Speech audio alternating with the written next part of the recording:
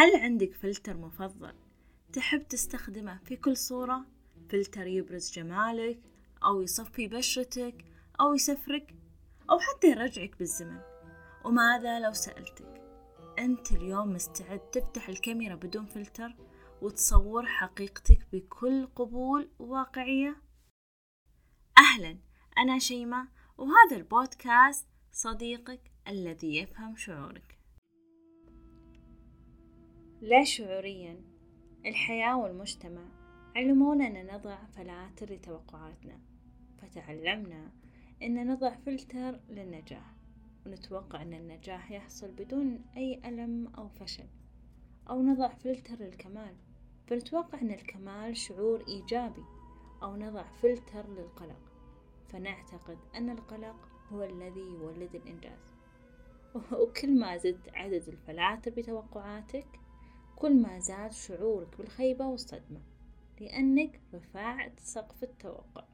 وبتلاحظ أنك تكرر جمل مثل توقعت كل شيء لهذا الحدث، ماني مستوعب وش اللي صار، أنا مصدوم والدنيا ما فيها خير. خلال يومنا بنواجه مواقف وظروف عكس توقعاتنا. نقوم من النوم نتوقع مشوار الشغل 30 دقيقة، نعصب لأنها صارت ساعة. يغلط علينا شخص نتوقع أنه يعتذر فنتفاجأ إنه ولا همه. نكرف بالدوام ننتظر الترقية فننصدم إن مكاننا سر. نعطي أحبابنا من كل قلبنا فنزعل لأن ما حد ملاحظ. كل هذه المشاعر السلبية بسبب توقعات غير واقعية، مثل التوقعات المبالغ فيها. نتوقع أشياء تتجاوز قدراتنا أو مواردنا. أو التوقعات السلبية، نتوقع أشياء مبنية على الخوف أو القلق. أو التوقعات غير المرنة، نتوقع أن الأشياء ثابتة لا تتغير. وبذرة هذه التوقعات صفات موجودة فينا، مثل عدم المرونة، السيطرة، المثالية، شعور النقص، وضعف الثقة بالذات.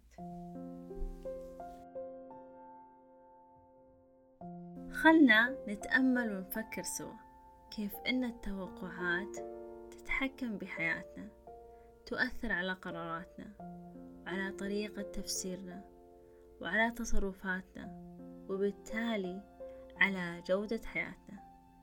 فكل شخص فينا عنده توقعات ومعتقدات خاصة فيه لحياته، علاقاته، ظروفه. وعادة ما يبني هذه التوقعات على التجارب، أو على ماذا غذى به عقله، أو ماذا فرضه المجتمع عليه من خلال طبعا الأفراد والأسرة والأصدقاء والمحيط.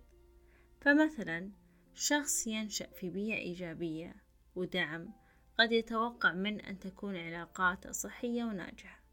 أو شخص يعاني من اضطراب نفسي قد يتوقع أن يكون غير قادر على النجاح في هذه الحياة. لهذا السبب كثير من الأحيان يغلب شعور العجز واليأس على توقعاتنا، فنحس بصعوبة التوقع أن الوضع بيتحسن، أو صعوبة التوقع أننا بننجح رغم هذه الظروف الصعبة. وبكل واقعية، هل شعور اليأس عند الظروف الصعبة شعور طبيعي؟ أكيد جدا، وهو فعلا صعب تحقق نجاحات تحت ظروف قاسية، لكن غير مستحيل. وتقدر تحقق أهدافك عن طريق تحديد الأهداف، وضع خطة وخطوات لتحقيق الأهداف، البدء بخطوات صغيرة، المرونة، وعدم الاستسلام. يقول ألبرت أينشتاين عالم فيزياء: الطريق إلى النجاح أكثر صعوبة لمن نشأوا في ظروف قاسية، ولكن هذا لا يعني أنه مستحيل. من خلال العمل الجاد والمثابرة يمكنهم تحقيق أي شيء يريدونه. قد مرة عشت بعالم الوردي؟ تتوقع أن كل شيء يمشي مثل ما تبي بدون تعب أو جهد أو مسؤولية؟ هل توقعت أنك راح تقبل بشريكتك المفضلة بدون ما تطور نفسك؟ أو توقعت أن أهلك ياخذون حقك بدون ما تتكلم؟ أو توقعتي أن الأمومة مشاعر جميلة بدون مسؤولية؟ هناك نوع من أنواع التوقع يسمى وهم التوقع. في كتاب الذكاء العاطفي لدانيال جولمان عرف وهم التوقع بأنه اعتقاد أن الأمور ستسير على ما يرام دون أي جهد أو تخطيط. تخيل أنك في زمن الثمانينات وقلت لك جرب المطعم الفلاني، وأنت تجهل أوقات عمله، موقعه والمنيو حقه. احتمال كبير أنك راح تضيع، وإذا وصلت فقائمة الطعام ممكن ما تناسبك أو يطلع مغلق، فغالبا أنك ما راح تنبسط. أما الآن راح تبحث عنه بالنت وتشوف الموقع، أوقات العمل، المنيو، تقييم الناس له، وبكذا الصورة راح توضح لك أكثر وقرارك بيكون أقرب لذائقتك، والنتيجة شعور بالراحة والثقة من قرارك. التوقعات الواقعية مثل جوجل ماب في رحلاتك تساعدك على تحديد وجهتك وهدفك، بناء طريق لتحقيقه، ومعرفة العقبات التي قد تواجهك، وبالتالي ستوفر لك كثير من خيبات الأمل والتعب وضياع الوقت. عرفت الجمعية الأمريكية للطب النفسي بأن التوقعات الواقعية هي التي تستند إلى معلومات دقيقة عن العالم، ولا تعتمد على الأماني أو الأفكار أو الآمال. فالتوقعات الواقعية مهمة لأنها يمكن أن تساعدنا على اتخاذ قرارات أفضل وتجنب الإحباط وخيبة الأمل وتقليل التوتر.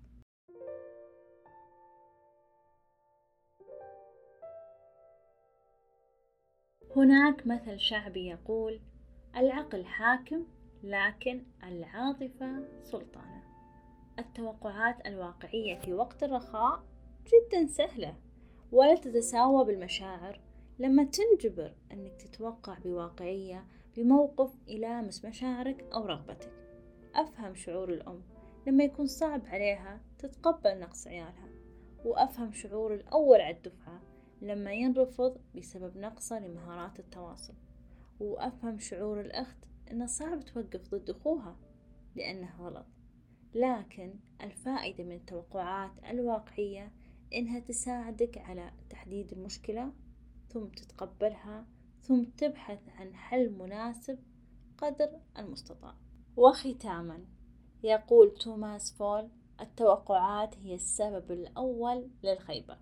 فالتوقعات لها تأثير جدا عميق عليك أولا وعلى أحبابك، لذا دائما تسلح وابحث عن مسلمات الحياة الصحيحة التي تصحح توقعاتك، مثل الحياة رحلة اختبار وابتلاء. يقول الله تعالى: لقد خلقنا الإنسان في كبد. وكن يا صديقي واقعيا، ممتنا، مرنا، تعلم من أخطائك وركز على ما يمكنك التحكم فيه. شكرا لك، وأتمنى أنك تشاركني مواقفك لتوقعاتك الغير واقعية وسببت لك خيبة أمل.